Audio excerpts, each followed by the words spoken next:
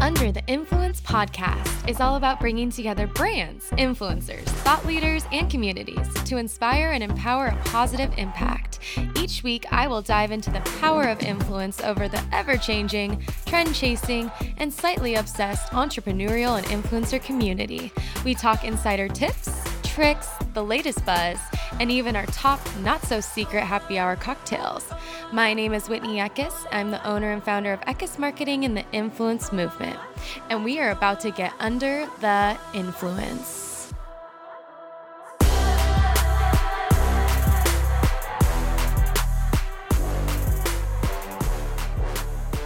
Hi, everyone. Welcome back to the show. Today, we are at the beautiful Guild Hotel in San Diego. This hotel is so near and dear to my heart. I've just completely fallen in love with it. I've fallen in love with the process. I've fallen in love with you. And we are here today with my dear friend, Sormay. She's actually the lead interior designer of this incredible, incredible place. So welcome to the show. I'm so excited to have you on. Thank you for having me. I'm very honored. You should be. And, we just did this fabulous tour. We got to see the rooms. We got to see literally all the different colors and aesthetics within here. And it's incredible. Kind of want you to tell us about the story behind the Guild, because it actually is a pretty historical landmark in San Diego, is it not? Yeah, so the building is a 1924 YMCA building. It's one of the most traveled through buildings, really of all time. And it started obviously as a YMCA for the Army Navy. It was a cultural epicenter. Through the years, it started to degrade. It fell apart. It was really inundated with nasty things and horror stories that don't get mentioned anymore. I was going to say, aren't there a couple ghost stories? Yeah, there's a few. We won't mention them. We'll mention them on the next episode. It's too pretty to mention.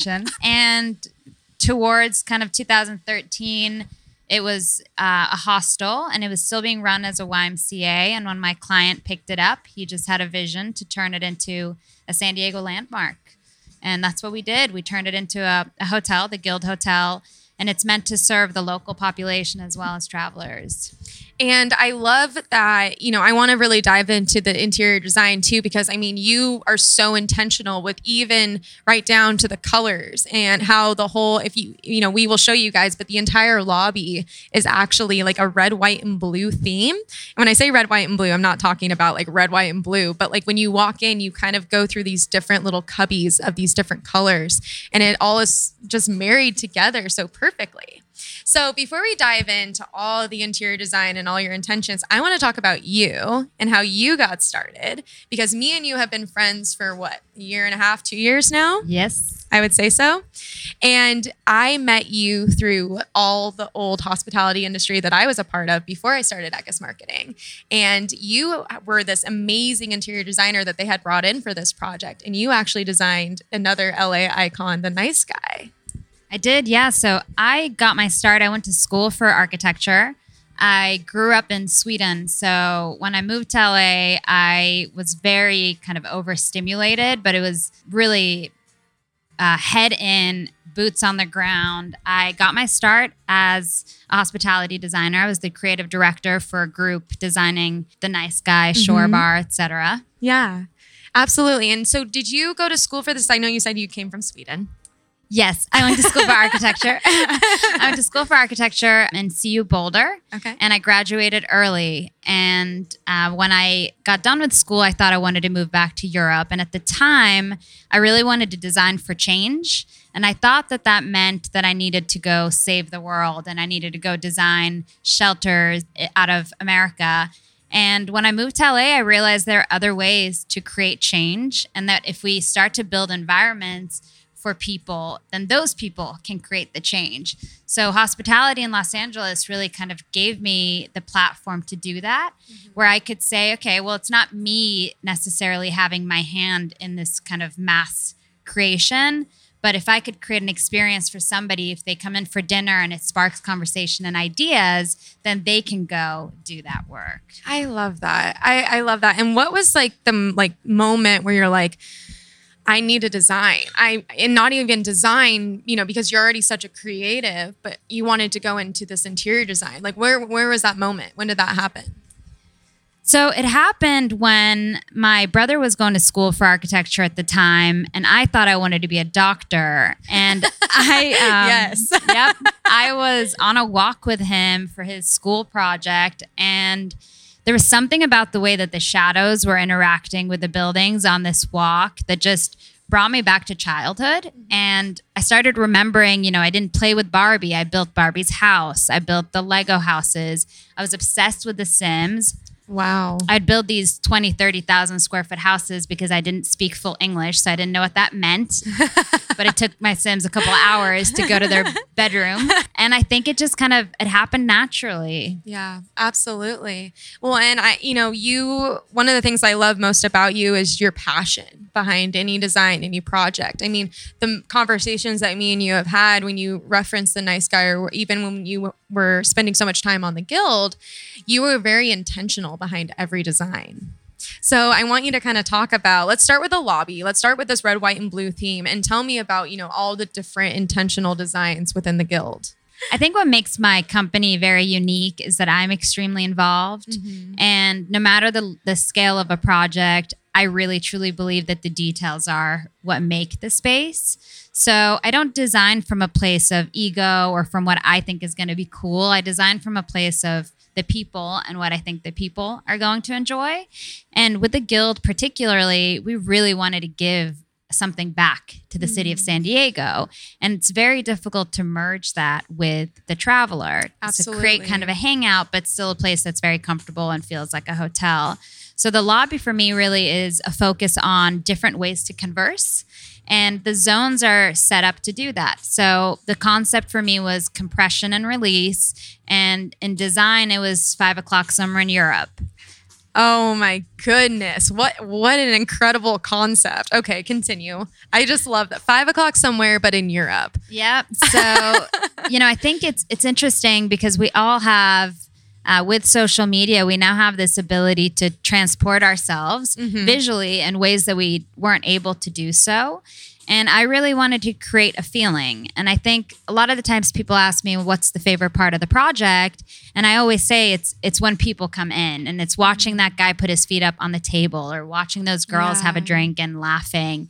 It's the way people make space their own. Wow. And especially public space, because you see them kind of get into a comfort that they might not even do at home. They'll put their feet up on the furniture because it's not their space, but you can tell that they like it enough because they took that's the time. giving me anxiety that people would put their feet on these gorgeous tables. Oh, they do. Oh my goodness. So I love that you talk about that, and I love that you created it, the lobby, and even, we're going to go into the rooms in a second, but a place for people to converse and a place for them to have. And you can totally see that. And when we show, the parts of it, or when we've kind of walked through everything, there are multiple different areas for people to really make it their own. Speaking of the details, when you really look, you start to understand that. So in areas where there's high traffic, the chairs swivel, so you can kind of turn your back if you were to find that there's a lot of people walking by you. There's a zone, I call it the white area, and it's the conversation pit, and it allows you to turn away from people and just have conversations with your friends. And then there are areas where you're on display, and that really says something about the person. And I like to think of it as a very successful place to go out to, is a place you can go back to and have a different experience at. I love that. So let's talk about Luca. So Luca is this essentially restaurant in the center of the hotel, and it's an open air restaurant, correct? Correct, yeah. So tell me the inspiration behind that. Tell me the design. It's black and white. It's stunning. You feel like you're kind of like in this like very old classic, I don't want to say Beverly Hills Hotel kind of vibe, but it has this really old classic vibe to it, and it's stunning. Yeah, so when I came onto the project, the south wall wasn't even there, and there was no floor. There was scaffolding everywhere. It looked nothing like it looks now. And I went to the San Diego Historical Society, and I went through every photo they had of the building. And I found this photo, and it was dated 1926. And it was this group of people having a dinner party. And there was something so timeless and effortless about the way they were experiencing the space. And I knew I wanted to bring that to Luca. Yeah. So my inspiration was the Rivieras, Oh, yes. which is what it feels like. You know what? You nailed it. And it is so timeless. Yeah, totally. And in there, because we have so much color in the lobby, the art is the food and the food is the color. So the palette strips away that sensory experience that you have in the lobby, and you can kind of focus on what you're eating or drinking. I love that. And I mean, the food looks delicious. I told you I'm going to go there after this for lunch. You can't stop me. I'm going. And when you walk out there, I've seen so many people that just look like they're enjoying themselves. I mean, on top of all of your influencers that have been in and out of the scene, just grabbing photos any place they can, because I mean, it's absolutely stunning in here. But I love that when you walk out there, I mean, it's private though. There's a sense of closeness. And then you have the courtyard too, right? That's right out on the other side. And that kind of has a little bit of a similar look to it, right? With the black and white umbrellas. Yeah, the garden really is meant to give you an urban feeling because you're flanked by these two buildings, whereas Luca is meant to be kind of anywhere. And because it's just four walls and there's plants, you really can pretend like you are anywhere. There's no reference that tells you you're in San Diego. There's no reference that tells you you are or are not on vacation. It's just kind of your space. And I think that's so perfect because now when we go into the rooms, it is, like you said, kind of a nod to San Diego. And one of the things that you did that I don't think a lot of people know, because I just found this out, was that you actually worked and found artists within the San Diego area, correct? And brought their artistry back to life. Yeah. So as a transplant, because I moved out here a year and a half ago for the hotel, my first instinct was, okay, let me find all the museums and let me find all of the artist communities. And I struggled. Yeah. It was very difficult at first. And I would find a museum and it would be closed for renovation. And I would go to Balboa Park and I would just see these giant sculptures and these murals. And I would think, well, someone created that and who has the answers? So I went back to the San Diego Historical Society and I asked them, do you have anything about artists? Yeah. And sure enough, they did. They had a whole book full of artists from San Diego, but these were just pictures. So it kind of started my research. And one of my favorite parts of the design process is the research. And there's this part that production designers usually reference in film, and they say that a lot of the cues are meant for the actors. It's not meant for the person viewing the movie. So for example, if the movie is 1924, the coins next to the bed are all 1924. And as a person watching the show, we might not see that. So for me, I really wanted to celebrate that same concept. That is such an interesting concept. So you're saying that actually it's kind of to put the actors into that time period. Correct. And it's almost like a subconscious way to keep them engaged with whatever they're supposed to be doing within that scene or that movie. Yep. So by pulling these artists and putting their bio on the wall, there's a sense of connection to a history or to a past within the community that you wouldn't have known if you didn't take the time to look. And I think it's very special because, as you said, it's not intuitive. Not everybody knows it. And at first they'll look at the plaque and they'll wonder, well, that's cute, but like, what is it? Yeah. And until you kind of really ask and, question it, you don't really recognize the connection. Right. And I also noticed too, that you did all this research, but then you were so into your design that you actually had custom pieces of art made, as well as custom fixtures, right down to the bar area. You had pretty much every design made custom. Explain that process. I mean, what made you, how do you follow that vision? How do you think of designing something that custom? What it is it's a level of control that really sells the story. I think when you're creating something that isn't super flashy, you're not creating a very overly stimulating space, you really have to think about the details. Yeah. So like you said, down to the paper clip that goes on the menu, I had those mass produced out of the country because the way they fit on the menu, there was nothing that could fit the kind of boundary. And in the rooms, I really wanted to tell that artist's story, but there was no way to tell it because art is very privately owned. So you can't just pick up art pieces from a lot of artists, and you can't print photos of people because that's a privacy act. So I'd run into all these issues, and they led me to this idea that I could explore a concept of the artist and the muse. And for me, the guild, it has a lot of kind of meanings to a lot of people, the word itself, but to me, it was all about the artisans. And all of these artists were part of the Artisan Guild.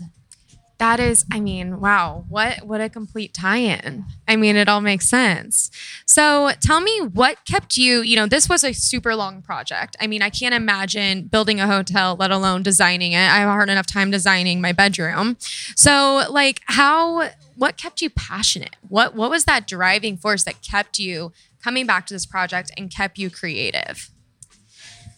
For me, it's very simple. It's people. And so I knew that if I gave up, then I would never get to the point where I would see people enjoy the space. Wow. And it isn't, I think about it a lot. It isn't from a place of ego where most people who know me know that if you give me a compliment, I like look away and I'm very awkward. Yes. And it's because I believe that I designed through me and not by me. And I get a lot of joy out of watching people have conversations in space. And I think, just the same way we're having this conversation here, it creates this kind of out of body experience for me. And a lot of the times, I'm on the Instagram tag place just to watch like the stories that people tag of themselves here. I love that. I love that you're so captivated by the way people move within your space and experience your design. So did you ever experience burnout? Was that, I feel like the majority of people that listen to the show, they either have their own businesses, mainly women owned or women started, and or they're looking to start their own business. And so I think one of the things that I have to go there with you is that since this was such a long-term project, did you experience burnout? And if so, what kept you pushing through it? It's very difficult to pinpoint exactly when, but once I was experiencing burnout, it was very unavoidable. Right. I think what happens with a lot of empowered, strong females in particular is that there's a level of people taking advantage once they realize that you can do more than you can do. And it's not necessarily a bad thing, but we compromise our own well-being because we feel empowered. And for me particularly, I have a complex where I like to feel needed.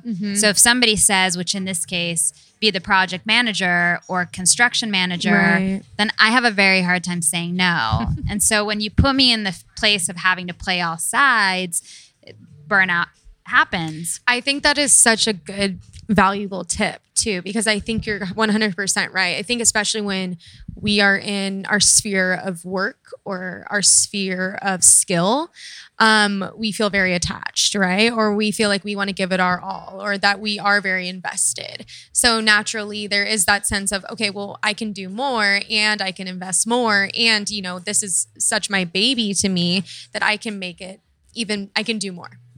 Well, I used to be told a lot that I'm so emotional. And now as an adult, I laugh at that because my emotional side is why I'm able to create. Yeah. So if you try and use that as a weapon against me, like that's laughable because that's why I'm able to say, well, how does this fabric feel? Somebody asked me, well, why didn't you do wicker chairs outside? And I said, well, if you're a girl and you've ever worn shorts, you know why I didn't do wicker chairs outside. Wow, that's incredible.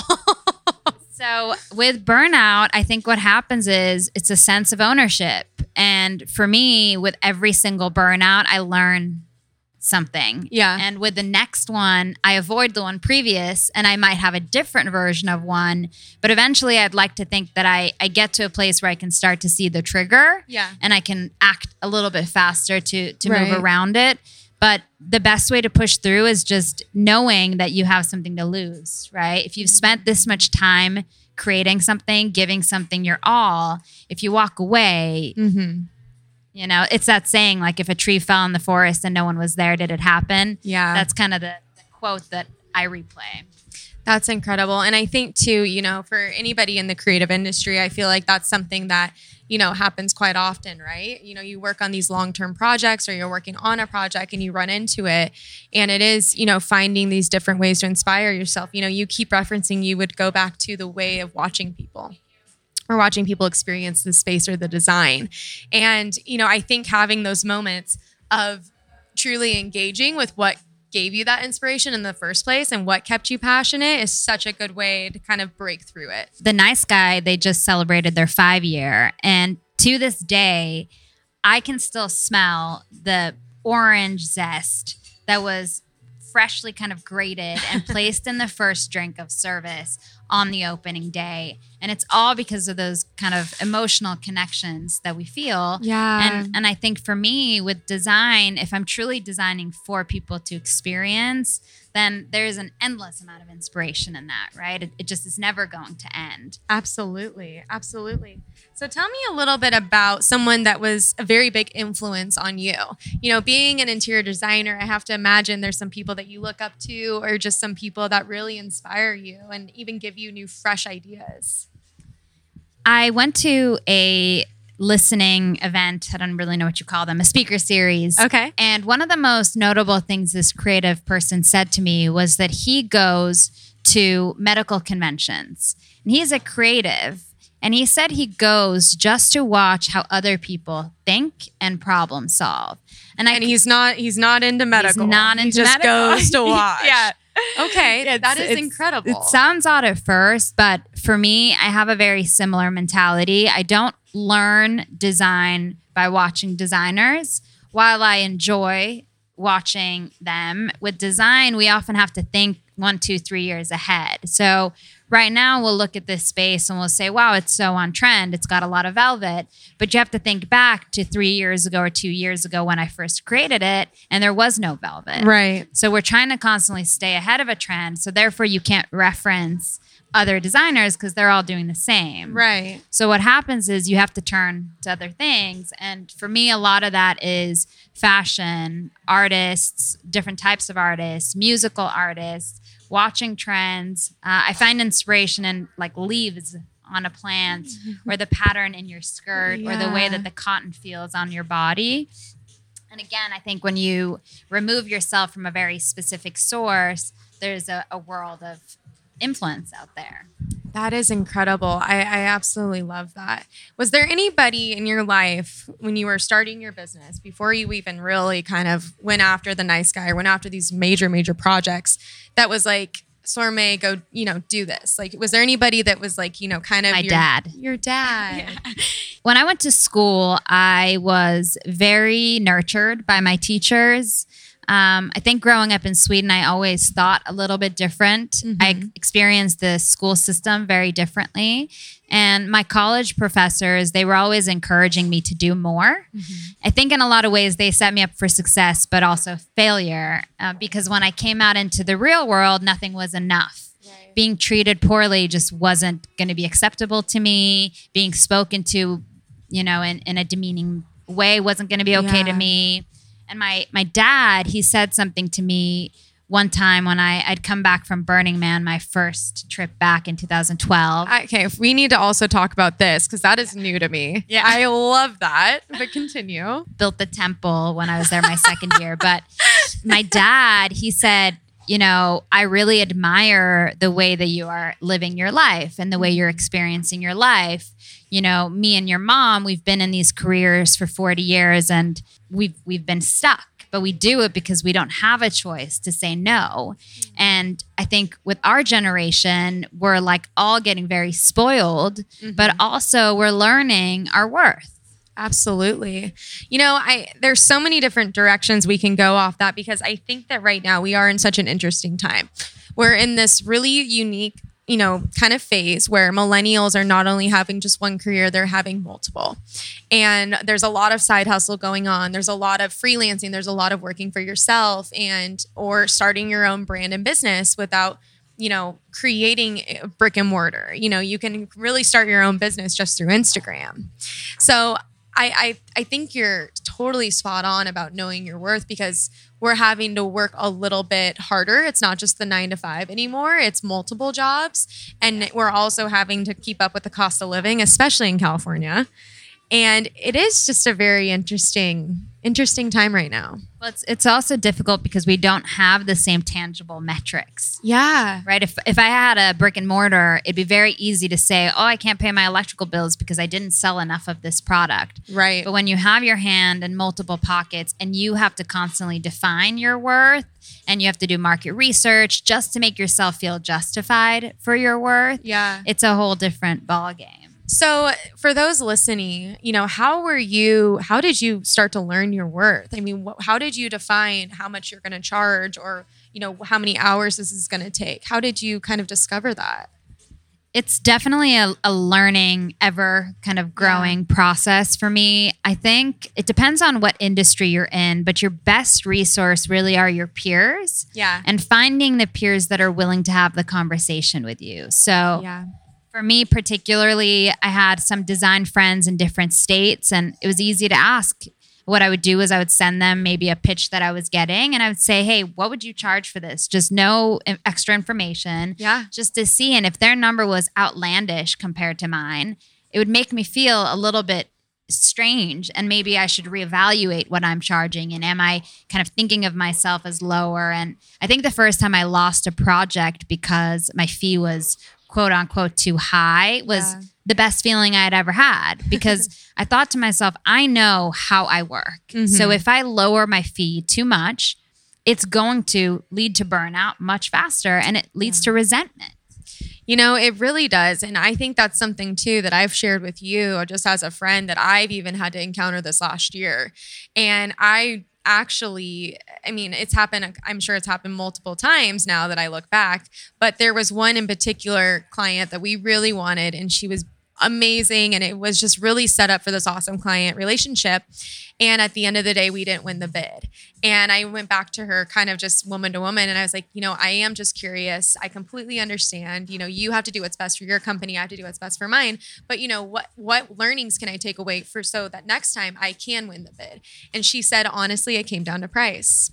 And it is one of those feelings where it's like, well, shoot, should I cut a deal? Should I have negotiated harder? Am I coming off crazy or way too expensive? And at the end of the day, it's not that. At the end of the day, some of my best client relationships are the ones that I kind of threw out a really large number and I landed. But it's because they have this trust. It's because they understand that they value you. They value you. And they value the price point. And I 100% agree with you that if you're going after a cheaper price point just because you want to land the deal, most of the time it's not going to work out in your favor. And I'm sure you can probably attest to that as well. Yeah, and I personally am the same way with my own team. So I keep a very flexible team, and I hire when I need to, but I hire when I need to so that I can pay them above market. Yeah. And it genuinely makes for a much better process. And there's this expression in business, and it's you either pay for it in money or in a headache. And that's really what it comes down to. You're going to end up paying for it. I've never heard that. Yeah. And that's my new motto. You either pay for it. Wait, what'd you say? With a headache. With a headache. Or with money. With money. Oh, I love that. So ultimately it comes down to, if you want to be very cheap and if you want to devalue people and you want to put them down, sure, maybe you get them to take on the project, but things start to go wrong, or they burn out, or they feel undervalued, and it gets complicated. Absolutely. And I have to say, I love that you talked about going to your peers, because I think that's another huge valuable takeaway, right? I think one of the best things I could have ever done in business was that I went after the two CEOs of PR and marketing agencies that I was like, cool. I want to be you. And to have them just even give me a little bit of insight really helped me launch my business into a new kind of area, whole new environment. So I love that. Well, it also gives you kind of a fresh take at who they are, right? If they're taking the time to speak to you, that alone is admirable. And it gives 100%. You a new marker to kind of work towards. I love it. Absolutely. So let's talk social media. Let's talk this influencer trend. Let's talk all the things that are happening, because you're there. And I want to know, the ways in which you feel like social media is impacting things like a new hotel opening, or impacting the way that people are able to find out about a new space. Yeah, I think social media, it's a love-hate for everybody. A lot of my hate for social media comes from my lack of knowledge, to be honest. Yeah. And kind of the helplessness, right? And I think the people who do it for a living, I admire them. You know, it's so much work. It is. It's a lot of work, and it's one of those things that's undervalued, but the value of it is invaluable. And I think at first, as with anything, you know, there's a learning curve, but once people start to understand the importance, they'll start to understand how to utilize kind of the resources. And with a hotel opening, with a business starting, it's everything. Marketing today is the most important thing that you can do for your business. And it's not necessarily expensive marketing, but it is a connecting marketing, giving people something that they can connect to and giving them a reason to come back. I think you nailed it. I think, you know, I was just talking with someone, actually my girlfriend last night. We went to a new menu cocktail launch, and we were kind of chatting, and I was like, you know, it's so interesting because the ways of marketing that I had learned and studied in school are completely archaic compared to what we do now. Yeah, as an example, sorry to interrupt you, but one of the drinks that someone Instagrammed in their story from the event that you were at, I screenshotted and shared with 5 of my friends, all because it was something to talk about, right? It was the one that had Palo Santo and an amethyst and a tarot card. You know, it's responding to what people want that gets people talking. And I think that's it. I think that is the new way of communicating, you know, again, kind of referencing the millennial generation and even generation, what is it, Generation Z, I should know that. Yeah. Anyway, you know, you can't market to them. You can't put an advertisement in their face. You can't put a billboard in their face. Like, you know, you can't even do, I mean, now we're even seeing this huge transition out of Instagram and Facebook ads that aren't working anymore. And so I think you're right. I think finding, number one, identifying who your consumer is. And then, like you said, making a personal connection. You know, I mean, how many influencer girls that, you know, use Palo Santo every morning went to that cocktail party and lost their minds because there was a cocktail with Palo Santo in it. Yeah, and I think it's interesting because the hotel specifically attracts a lot of girls who want to photograph themselves in the space. It totally does. And it speaks to that, right? It's the palette or the color, or they think it's a good neutral backdrop for their jewelry or whatever it is they're showcasing. And that's not something most people would have thought would be the result, right? You think hotel, it must attract people who are going to sleep here or eat here, but you don't think, oh, it's attracting this whole new group of businesses or people. Yeah.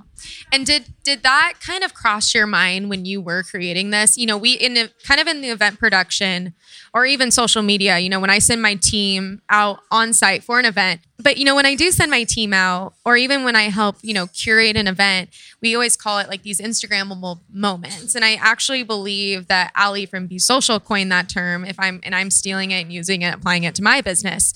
But, you know, it is creating that moment because there is this generation, there is this consumer that goes to places to curate content. Yeah. And you know, it's interesting because that Instagrammable moment, it's always been there in the form of a step and repeat. You know, we think about all of these galas, but what we look at is people's photos on the red carpet.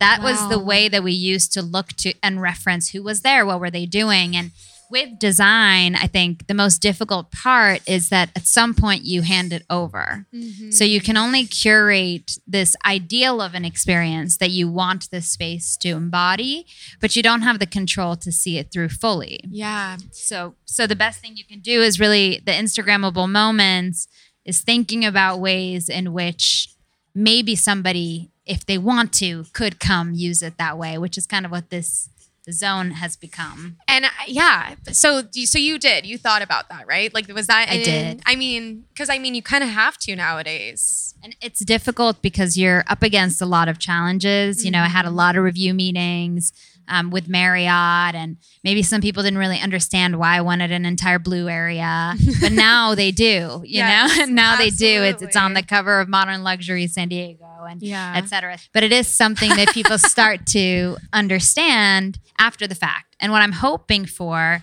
is that it becomes more of a before fact. Yeah. But I think we're not designing a restaurant, so we can't design 1 million Instagrammable moments. Right. We have to be subtle. Yeah.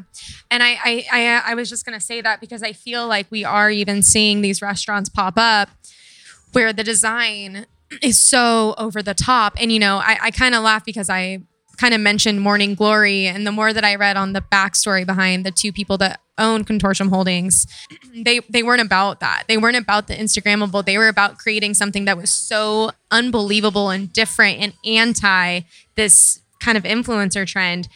But at the end of the day, I mean, maybe they didn't create it to be that way, but there's 20 other restaurants that literally now have selfie stations inside the restaurant. They designed the bathroom in order for selfies. It's this whole new wave of design because it is, at the end of the day, marketing.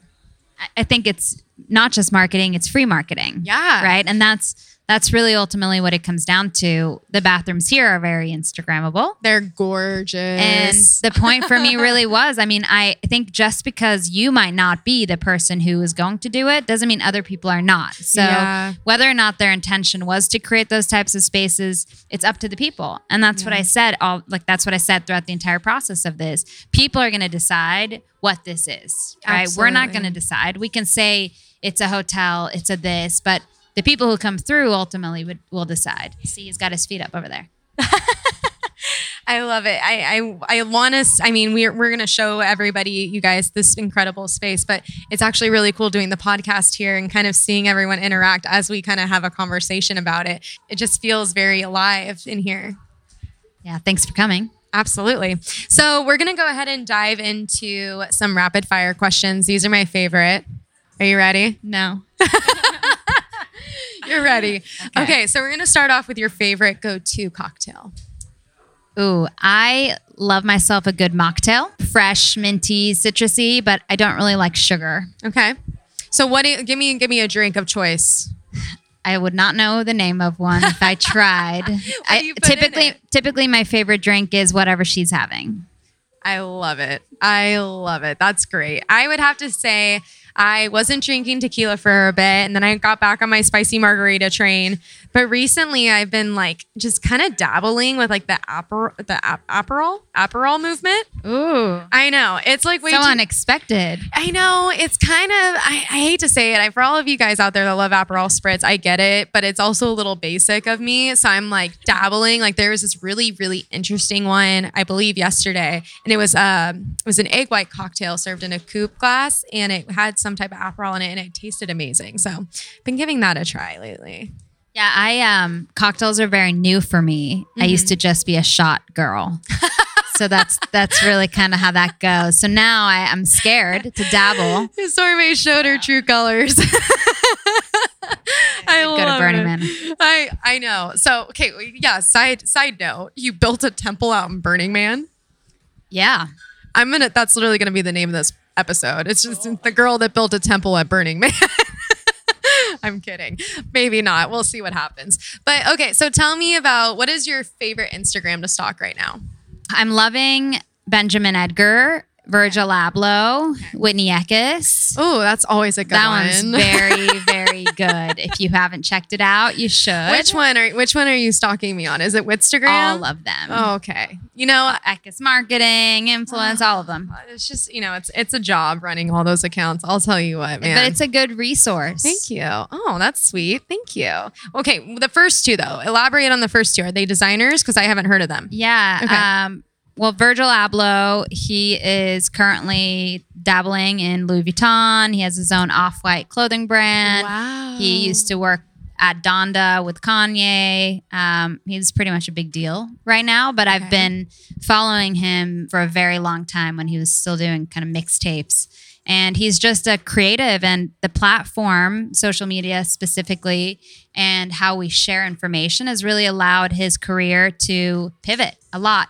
Mm-hmm. Isn't that crazy? It's so cool. I mean, his background influence is construction sites and architecture. So it is a very synchronistic kind of source for me. There's a lot of playfulness. He gets a lot of love and a lot of hate. And I think I love it for all of those reasons.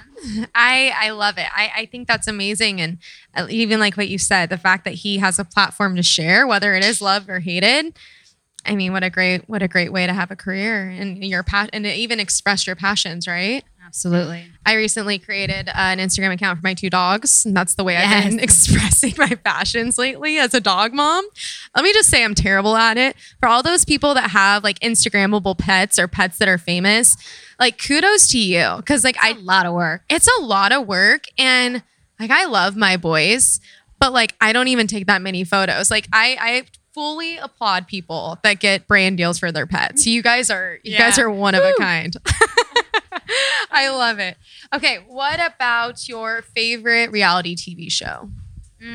So I watch a lot of bad TV, but I wouldn't necessarily call reality TV bad TV. I have this thing where I just skip through episodes. Like I can't watch an episode, but I'm very into Love Island, the UK version. But I've heard that before, Yeah. actually on this podcast, and they said it was the UK version. it's a great one. Oh my God. I can't really watch TV. I have like a very short attention span, but I can skip through it.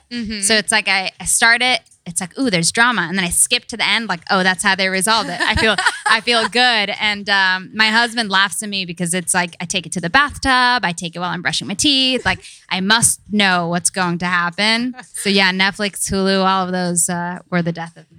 I love it. I love it so much. Okay, what about your like go-to self-love practice?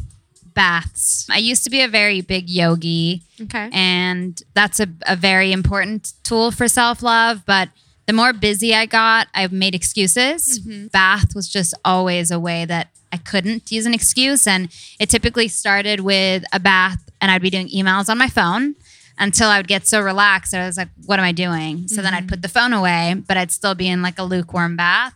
Definitely my favorite. I love it. You know, I've been actually trying to do like this thing where I try to leave my phone outside of the bathtub. I try not to watch like a movie in the bathtub. And like what I'll do is I'll put on like these like spa noises. Yes. It's so nice though. And to literally just sit and like have like 30 minutes of not thinking. Yeah, my husband and I used to have like our life planning talk in the bath because it was like a good hour of no phones, no distractions, no puppies, nothing, just kind of water healing and conversation. It really is. You know what's funny is that my dad, he's been an entrepreneur. I've told you a story about my family. And he used to have this thing where he had to have a jacuzzi at any house we lived at. And I never understood it, but every day after work, he'd make me dinner, whatever. I think it was like mac and cheese always. And we'd go out and sit out in the jacuzzi. And he did that every single night. And he still does. That's awesome. And I think you're right. I think it is something about, like you said, the water healing, being away from your phone, just decompressing is so needed. It's such a stress reliever. Yeah, I think people always ask, like, well, what's your best like trick on using social media? Because I suck at it. But my answer is always not using it, taking a break from it, understanding what I want out of it. So for me, I think it's a portfolio. I'm not looking for likes. I'm not looking for necessarily engagement, but I get a lot of unexpected engagement because it's organic for me. Yeah, and I think we're seeing a lot more of that now on social media. We're seeing, even though it's been incredibly difficult to really gauge Instagram and to really find a sweet spot of how you're going to grow or be successful, we're seeing a lot more of the people that truly are there for what you're showcasing are there, right? It's very cult following-esque. Yeah, and I think that's really goes back to that same marketing. And I think at the core of all of it is authenticity. If you're authentic, then it's going to show and people are going to like you for your authenticity. And I think what's nice about that is that if they don't like you, they just don't like you. And that's okay. You don't have to question it. You don't have to say, am I doing this wrong? Should I do this differently? Absolutely. So, Sarmay, you've been an amazing guest on the show. I'm so excited to be here. I'm so excited to go eat. My stomach's growling. I can't wait to sit in Luca and take a photo. I'm ready. I'm here for it. But I want to ask you one last question before we let you go. What does influence mean to you? Ooh, influence is power. Wow. Yeah, influence is power. I mean, I think the more you redefine influence, if you continue to define to yourself what is influence, and you focus on the positivity, it's power and it's empowering. I don't think you could have said it any better. Well, thanks again for coming on the show and going under the influence with us. Thanks so much.